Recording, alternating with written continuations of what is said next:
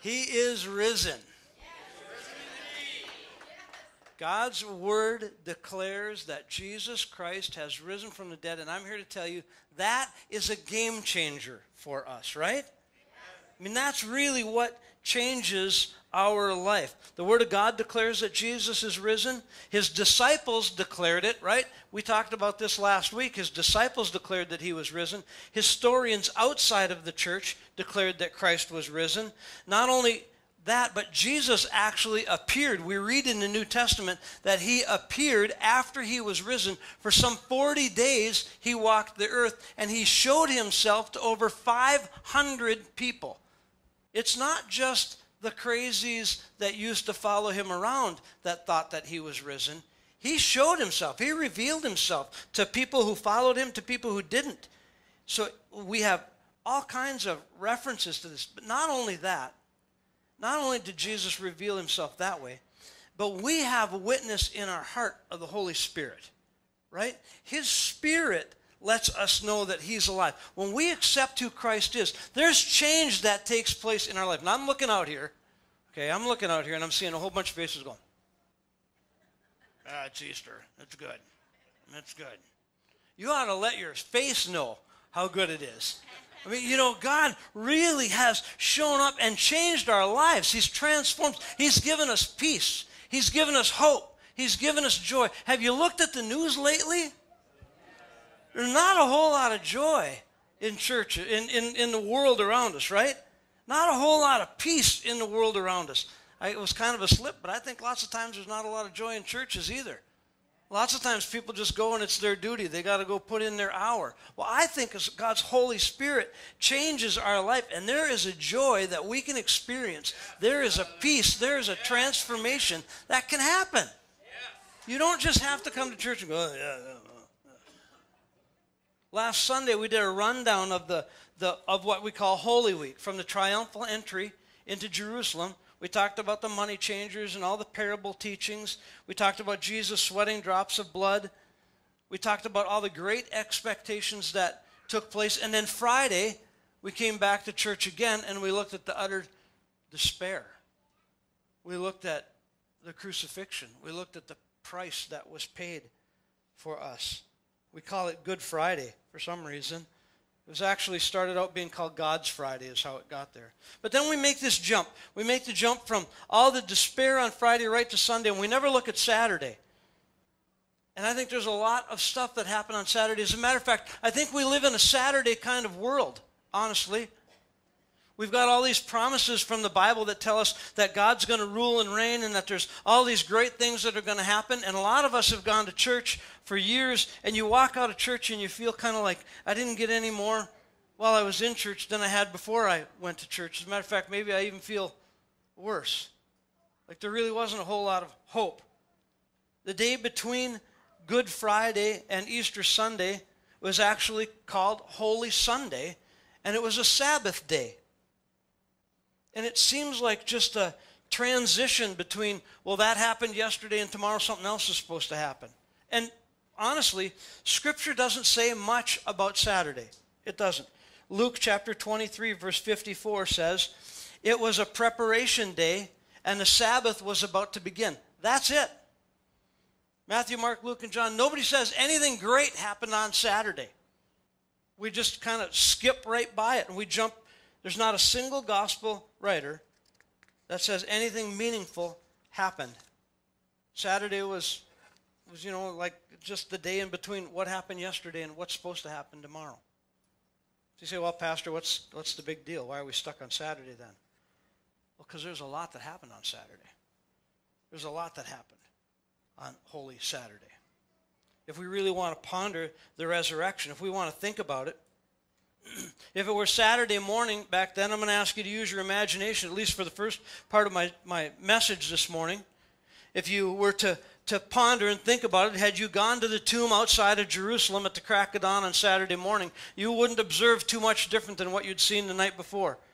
The body of a recently crucified man, Jesus, should be on a slab inside of this tomb, bloodied and discolored, rigor mortis setting in. It would have been a hideous sight if we could have seen it, but we couldn't because there were guards watching the tomb. The tomb was actually sealed. But in heaven above and in hell below, there was something going on. At the tomb, not so much. But eternity was being changed on Saturday. Demons who thought they just killed Jesus, this is what we needed to do, get him out of the way, are beginning to realize that in fact what they did was, cosmically speaking, okay, God's the creator of all life, and the punishment for sin is death. And so they're thinking they can put Jesus to death. Great, no problem. We just accomplished that. We took this problem out of the way. What they don't realize is they did it illegally because he did not sin. Yeah, somebody's excited back there. The Bible says we're supposed to come to him like a little children. You can get excited about it. He didn't sin, and so they took him illegally. And so what they thought was this great accomplishment, turns out they're going to get punished for it. And not only that, but all authority that had been given to Satan has been stripped away from him, and now he no longer has any authority. I'm telling you, hell got turned upside down that day. Matter of fact, the Bible says that all authority in heaven and earth has been given to us. And that the gates of hell, the very gates of hell, cannot prevail against us. And you say, well, Pastor, we live in kind of a world where it seems like the gates of hell are prevailing all around us. That's right. That's right. It's like Saturday. But Sunday's on its way, right? Carmen used to sing that. It may seem like Friday night, but Sunday is on its way. Yeah, see, old people here are going like this. Yeah, they remember the vibe. They remember the vibe. We live in that Saturday kind of world. But not only that, that's not the only thing that happened. See, the other thing that happened was the Bible says that Jesus descended into the very parts of hell, and he set captivity free. Well, what happened back in those days? Well, there was a divide. The Bible talks about this great divide. Sorry to do this, but left and right. Okay, so if you happen to be on the left, and if you happen to be on the right, well, there was a divide, and on one side of hell, one side of Hades was Sheol, was this place of torture, and the other side was this place of perpetual peace. There's this place that's going, it's called Abraham's bosom. And the people who died believing in a Messiah, believing in a Savior, they died, but when they descended, they didn't go into the torturous part of hell, Hades. Sorry. They went to this place called Abraham's bosom, where there was, if we read the story of Lazarus and the rich man, and Lazarus was this poor beggar, and they both died, and Lazarus went to Abraham's bosom, and the rich man went to Hades, because all he did, everything he worked for was his money. He had everything that he wanted, but he didn't extend any grace, any hope to this poor man. And so at one point, the rich man actually says, can I just get a taste of water just to cool my tongue? Can I go and warn my brothers, tell them what this is all about? Well, Jesus actually goes down, he descends into hell, and he preaches to those righteous believers, those ones who believed in faith, they were hoping. And the Bible says that when he died and when he rose again, they came out of the ground with him. Think about that for just a minute, okay? You know that Uncle Johnny's been dead for 14 years, right? You were at his funeral. And he was a righteous man. I mean, he loved God and all that. And all of a sudden, you're sitting at the kitchen table, resurrection morning, and Uncle Johnny's outside walking around. You all are like, is that really in the Bible? It's real. That's what happened. Not only did Jesus come back to life, not only was he resurrected, but those people, see, he turned the world upside down spiritually that day. Heaven was changed. Hell was changed. Eternity, all eternity was changed on that day. But if you look around on the surface of the earth, if you look around in this little city called Jerusalem, you wouldn't see all of that. You wouldn't see that going on. Matter of fact, it would have been much like our world today 2,000 years later. You know what? That happened on Friday. It's done. Kaput. Finished. Over. I'm not worried about it. Even Jesus said it from the cross. It's finished. Let's move on. Let's go on with the next thing. But life is never the same again. life is never the same again. The crucifixion and the resurrection, after the resurrection, life was never the same. The world, eternity, I've said this before. In the Old Testament, everything that happened in the Old Testament points forward to the cross. Everything in the New Testament points backwards to the cross. Jesus Christ is the fulcrum of all eternity. His death, his burial, and his resurrection, it's all about that. If not for that, Paul says, we are the most to be pitied. We're the most to be pitied. If we're believing and that's not real, we're the most to be pitied. But again, to those people who were there in Jerusalem, I thought about this quite a bit as I was thinking about this sermon. And I thought, can you imagine what some of these characters that we read about throughout this last week, what we read through the triumphal entry, what we read about on Good Friday, can you imagine what some of those characters thought? Because they didn't know. Right? They didn't know the end of the story. We're removed 2,000 years. We've got the book that tells us. They didn't have Matthew, Mark, Luke, John, Acts, Romans, Corinthians, Galatians, Ephesians. They didn't have any of that. All they had was the first 5 books of the Old Testament.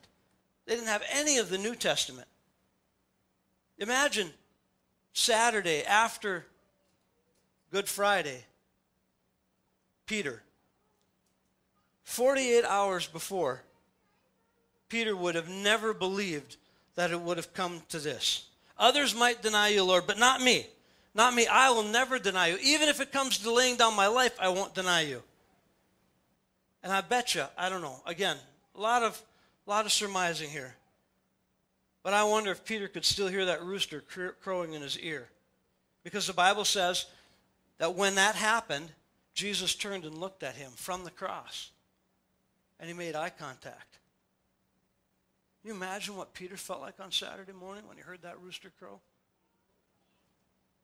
Sure, I'm that great rock. I'm the rock the church is supposed to be built on, right? What a failure. What a loser. I can't believe I did that. At one point, at the end of it, Peter finally just tells the people, that's it, I'm done. I'm just going fishing. Now, you might think of that as a recreational thing. Hey, fishing's never a bad thing, but that's not what Peter was saying. You see, for Peter, that was his career. I'm done. I've had it. I'm just going back to work. I'll just bury myself in work. I've failed so bad. You see, they heard the words. They heard what Jesus said. But could you imagine somebody really coming back to life? They couldn't. His disciples couldn't even grab a hold of that. That same rooster maybe crows in Caiaphas, who was the high priest. He's in his bedroom waking up and he's thinking to himself, I finally got rid of that lousy instigator. That guy who kept calling him the Messiah, himself the Messiah. He's been around for 3 years. For 1,000 days I've been trying to figure out how to get rid of that cat. And now he's finally gone. It's finished. I'm done with him. It's finished. I'm done. He even said it from the cross himself. It's finished. Now maybe he saw his priestly garb sitting over in the corner that he ripped up. And of course, that was against the Levitical law for him to do that. But it also was a great theatrical move. Maybe that's what convinced the Sanhedrin, their Supreme Court. Maybe that's what convinced them to actually crucify, finally get rid of this Jesus. And he's thinking to himself, yeah, it's finished, all right. I'm done with him. Think about Pontius Pilate. He's a ruler from Rome. And I just wonder how many times he washed his hands trying to get rid of the blood of an innocent man. You know? His wife told him, you just wash your hands of this whole thing. I had a bad dream. I had a bad dream. You need to just wash your hands. And what does Pilate do? It's like, man, over and over again, I can't get rid of that. I can't. Have you ever done something that you just can't stop regretting it? It's like that stink is still on your hands. Like no matter how many times he washes his hands, it just seems bad, sticky, like I just can't get that off of my hands. Like I just can't get it off. And then besides all of that, he gets this Sanhedrin, these religious rulers that come to him. And they say, well, it's kind of a good thing because this Jesus, this guy, he died quickly, But we want to make sure that you seal the tomb because we're afraid that people are going to try and rob his body. And he's thinking to himself, these slaves are nuts, man. They're just crazy. What is the matter with them? Who's going to steal? Fine, do whatever you want to do. And his wife, who's been tormented. So maybe you don't think about scriptures the way I say it all the time. We read it too fast. His wife, who's been tormented for days with these crazy dreams, and then she gets this dream where she just runs to him, almost hysterical, and she said, "You've got to let this guy go. You've got to wash your hands of him. You got to have nothing to do with him." Well, it's Saturday, and maybe for the first time in a week, she's able to sleep in because it's finished. She's done. It's done. It's finished. Doesn't make any difference how bad it was. At least now it's finished. And we could talk about any number of characters. Judas Iscariot. We could talk about Herod. What about Simon of Cyrene, the guy who had to carry the cross for Jesus? Can you imagine? What was he thinking on that Saturday? What about Barabbas? Here's this criminal. He's murdered. He's guilty, and everybody knows it's guilty. He's probably on Friday just sitting in jail, right? He's a criminal. He's sitting in jail, and all of a sudden, people want Jesus. He knows nothing about what's going on. And the people so badly want to get Jesus, they say, "Give us the worst dude in the land. You give us Barabbas, and you take Jesus and have him crucified." And he's like, yeah, let's do that. Saturday, for the first time in how many years, he wakes up and he's not in jail. Matter of fact, Friday night, instead of worrying about what was going on at the cross, he probably went out and had a drink and partied. Like, yeah, it's finished for that dude, but it's not so finished for me. These are real life people, folks.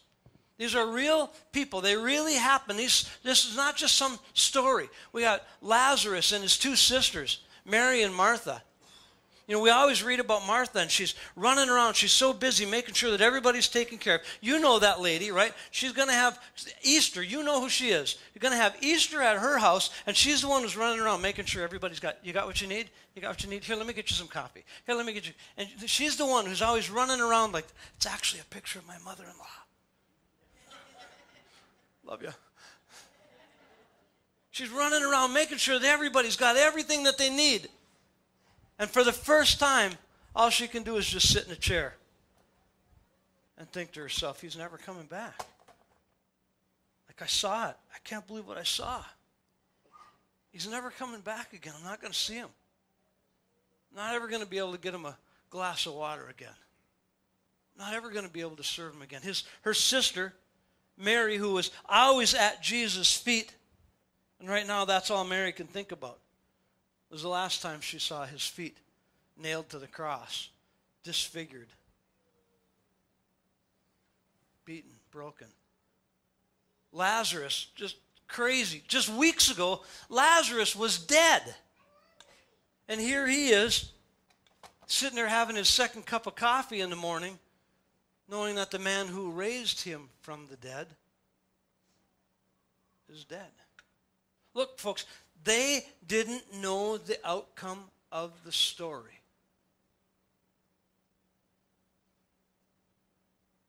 And then we find this little tiny house somewhere within the walls of Jerusalem. And a woman's crying. She had such high expectations for her son. When he was dedicated in the temple 33 years ago, this old preacher warned her. And he said, this child is destined for the fall and for the rising of many in Israel. He will cause great pain. And it'll be as though a sword is piercing through your soul before it's over. And now she knows what that old preacher is talking about. Because it's like there's a hot coal sitting in her soul, sitting in her belly. she's in absolute agony. This hurt is greater than any pain of childbirth, and all she can do is call out her son's name, Jesus. Jesus. It's not the way it's supposed to end, Jesus. She thinks to herself, tomorrow's not the Sabbath, so tomorrow I'll go and I'll anoint his body again with oil with some of the other women. He's still my son. Tomorrow I'll go. And this cast of characters, to me, all of them reliving those words, those last words that Jesus said, it's finished. And to all of them, it means something different. Some of them are so grateful. Pilate's grateful, and Caiaphas is grateful, and Annas is grateful. So grateful that it's done. Judas has recognized his own sin and his own betrayal, and he's actually taken his life. There's so many people that are in this drama, if you will. They're involved in this. But is it really finished? Like, it's finished. Jesus said it was finished. But what was finished? Peter and Caiaphas and Pilate's wife, Mary, Martha, Lazarus. What do you think they were thinking? We live so far away from that time. We have the book in front of us. We have the historian's account. We know that Jesus will rise again. We actually know that he has risen again. And you say, well, Pastor, why are we making such a big deal of it? Because again, we live in the tension of this in our world today. God has promised us such amazing and great and fantastic things in his word that we can live in a world where he is a King of kings and Lord of lords, and he is ruler of all. And we have to do that. We have to live in that now by faith, because we don't see that end yet, right? We have to live it by faith. The Bible says without faith, it's impossible to please God. Why? Because we're living in Saturday. Our whole earth, our whole world right now is living in Saturday. But there is this hope that Sunday's coming. There is this hope that not only is Jesus, we're living in what's called the church age, the dispensation of the church. There is coming a day, as we've read in the book of Revelation, where Jesus Christ is coming back for his church, right? Amen. Half of us believe that.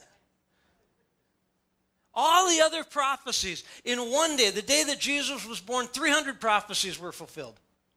All the prophecies of the Old Testament about him to this point have been fulfilled. There are only a handful more that are yet to come, and those are about his second coming, his return, his coming back for the church, his setting up his kingdom. If he's fulfilled everything else, I'm here to tell you, he is coming back. Sunday is on its way. We might be in Saturday now, but Sunday is on its way.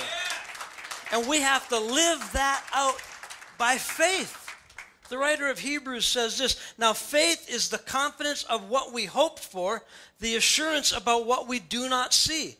This is what the ancients were commended for. Who are the ancients? They're the people who died in faith. They were actually commended for their faith. Jesus went down and preached the gospel, and they were set free from that, brought into blissful eternity. And he says, by faith, we understand that the universe was formed at God's command, so that what is seen was made out of what is in, so that what is seen was not made out of what is visible. In other words, Jesus spoke it all into existence. He created it, and he's coming back for it. He is going to restore that thing. And this is when our faith needs to kick in. Now, the difference between, we talked about this a few weeks ago, it's a difference of living in the kingdom of this world, where everything is about what we see, what we feel, what we taste, what we touch, what we hear. But if we live in that realm alone and we don't trust in the kingdom of God, we're blinded to the changes that God can make in our heart and in our life.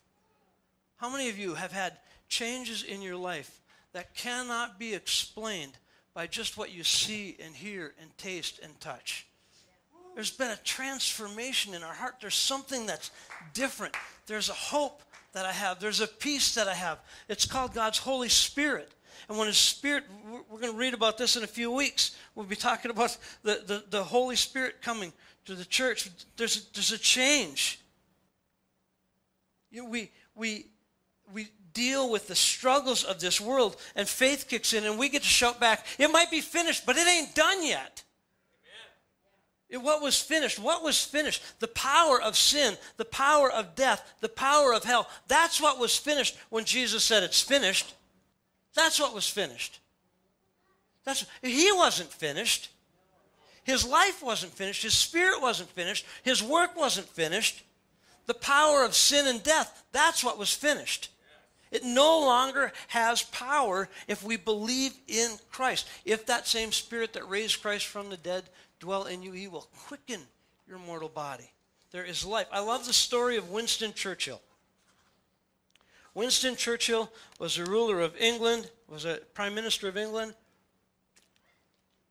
And for some reason, he thought he was going to die at a young age. These are his own words. He thought that he would die at a young age, be unmourned and forgotten. And yet, he lived a long, fulfilling life. In his 90s, Winston Churchill figured he was going to be dead by 30. In his 90s, he planned his own funeral. It was to include a number of eulogies. It was to include a number of grand hymns from the church and portions of powerful Anglican literature. And the grand finale of his whole funeral was supposed to be that after the benediction, there was going to be a bugler who was instructed to play taps, right? Going to play taps. And they're supposed to be in this grand cathedral. And as that last bar of taps plays out, it's supposed to just, he wrote this in his notes. He wants that to just ring out. And as it finally fades, as you can't hear anything else, another bugler is supposed to play Reveille. That's what happened at Winston Churchill. You know what that means? It's time to get up. It's time to get up. It's time to get up in the morning. That's what Reveille is about. That's that Saturday lull where taps is dying out. But guess what, church? It's time to get up. It's time to get up. It's time to not. Jesus did not stay on the cross. He did not stay in the grave. He is risen. John chapter 20 and verse 1. Early the first day of the week, while it was still dark, Mary Magdalene went to the tomb, and she saw that the stone had been removed from the entrance. I think more specifically that stone had been blown away from the entrance. The way it was done, that stone is estimated to weigh a couple 1,000 pounds, and they would take the stone and they would put it over here. The tomb entrance is down here, and they chiseled a ramp down so that when the stone was actually chiseled and set up in place, it would roll into place. And in order to get that stone out of the way, you had to roll it uphill with no handles. And this was sealed, and it had guards on it. She came running to Simon Peter and the other disciple, the one that Jesus loved, and she said, "They've taken our Lord from the tomb, and we don't know where they put him." So Peter and the other disciple headed for the tomb. Both were running, but the other disciple outran Peter and reached the tomb first. He bent over and he looked at the strips of linen lying there, but he did not go in. Then Peter came along behind and went straight into the tomb, and he saw the strips of linen there. And there was a cloth that had been wrapped around Jesus' head, the cloth still lying in its place, separate from the linen. Finally, the other disciple who had reached the tomb first also went in. He saw and he believed. Something happened to John.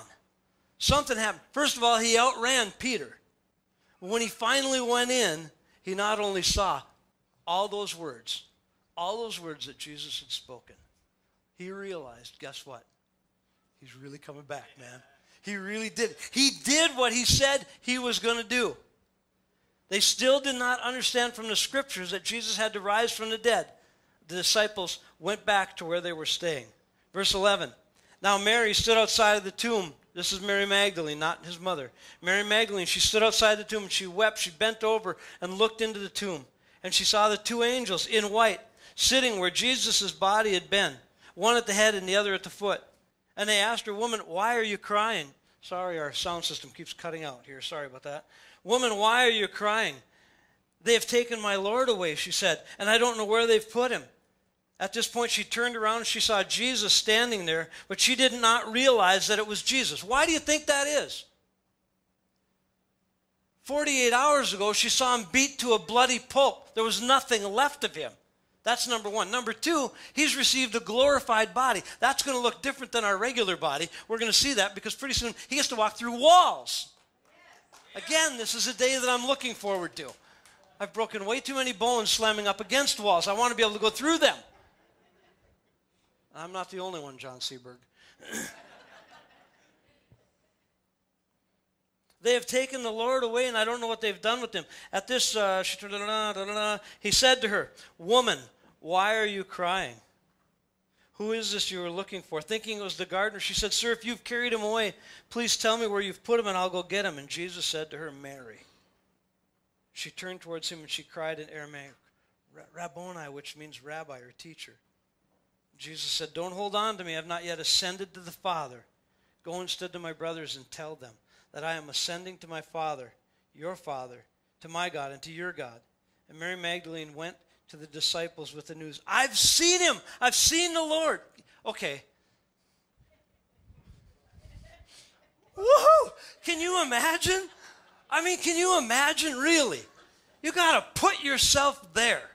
I mean, she took off like greased lightning, man. I've seen him. I've seen him. I talked to him. I've seen him. I saw him. I saw him. I saw. Who'd you see? I saw Jesus. It was him. It was really him. It was really him. I saw him. You all don't get it. You all don't. This guy was laid out flat the day before. He'd been crucified, beaten, his flesh ripped off of his bones, nothing left, unrecognizable. And he stands there and he says, "Mary." And she's like, "I get it. I get it. It's him. He's alive. He's alive. He is alive." She is the first evangelist. "I've seen the Lord." And she told him the things that he had said to her.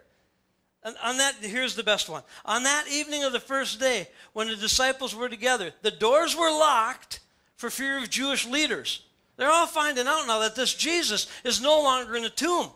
And they're thinking that somebody is, they don't know what's going on. They've bribed the guards. They've told the guards, "Look, I know you're going to get punished for this, but tell everybody that you fell asleep and somebody stole the body." And none of that happened. The doors were locked for fear of the Jewish leaders, and Jesus came and stood among them and said, "Peace be with you." He came through. I can't imagine Jesus crawling in a window. I gotta get in there and see what these guys are up to. He came walking through the wall. I wonder if that noise came with him. Oh, there he was. Oh, there he went. In my mind, it's like, oh. Why do you think he said, "Peace be with you"? Because they were freaked out. I mean, you know, the UPS guy came the other day, and I'm walking up the hallway, going towards my office, and all of a sudden he's there, and I'm like, "Whoa!" And I knew he was alive. He drove a truck. Jesus was dead 48 hours before this. He was dead. And now he's alive. After he said this, he showed him his hands. He showed him his side. The disciples were overjoyed when they saw the Lord. And again, Jesus said, "Peace be with you. As the Father has sent me, so I'm sending you." And with that, he breathed on them and he said, "Receive the Holy Spirit. If you forgive anyone's sins, their sins are forgiven. If you do not forgive them, they are not forgiven." Verse 24, "Now Thomas, also known as Didymus, one of the 12, was not with the disciples when Jesus came. So the other disciples are telling him, can you imagine? Man, we saw him really. No, look, Matthew, Mark, we were there, right? We saw him. He came. He just was in the room, right? And then you remember what he said? And Thomas was like, I'm not going to believe. I know you guys. I know you guys. Sure, Peter, yeah, you're telling me all this. You also denied him 3 times. I saw that. I know what happened. I know what happened. But he said to them, unless I see the nail marks in the hands, and I put my finger where the nails were, I put my hand into his side, I'm not going to believe. A week later, his disciples were together again in the house. Thomas was with them. Though the doors were locked, Jesus came and stood among them. Peace be with you. You got to get that in your head, man. And then he said to Thomas, can you get this? Okay, so there's 12 disciples. Maybe there's 20 disciples. Maybe there's 100 followers. I don't know. Doors are locked. Thomas is finally with them. Jesus comes in the room, and he looks right at Thomas. Just happen to have a Thomas sitting here right around row 2. Look at that. He doesn't turn to anybody else. He turns to Thomas. So I understand that you need to see the hand. I understand you need to see the hole in my hand. Here, I want to show you this. Go ahead, put your finger in that.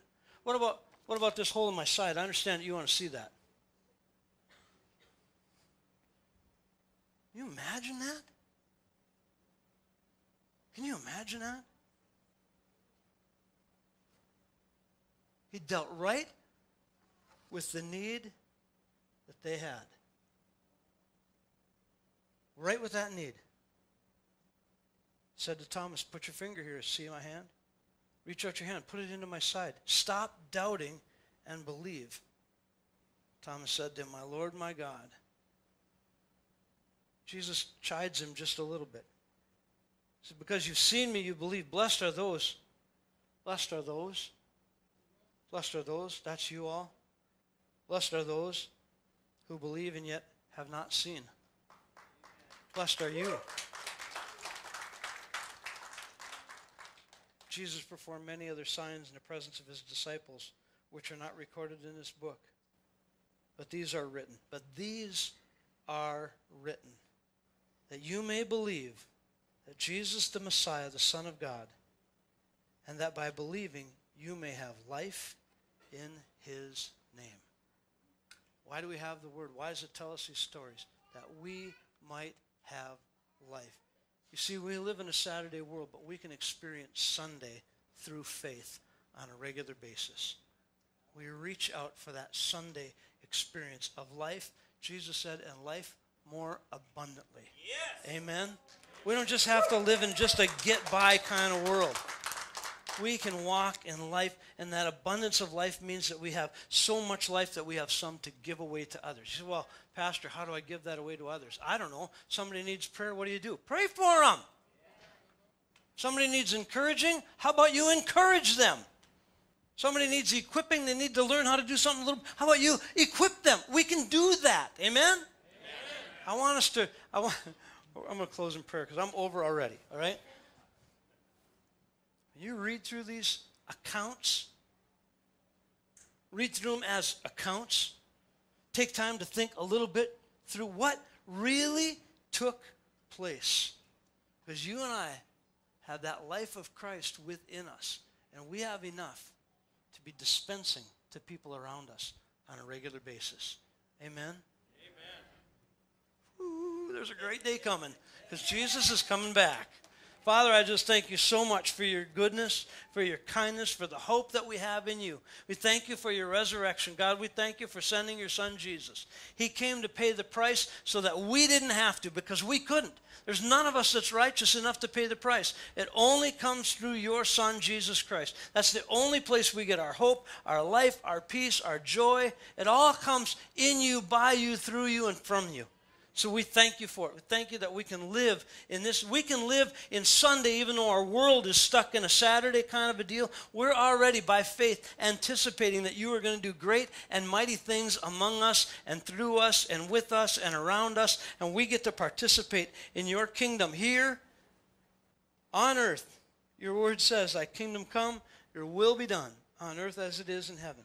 Help us to walk that out right now, today, here in Detroit Lakes, in Jesus' name. Amen. God bless you. Have a great Resurrection Sunday. Celebrate with family and friends.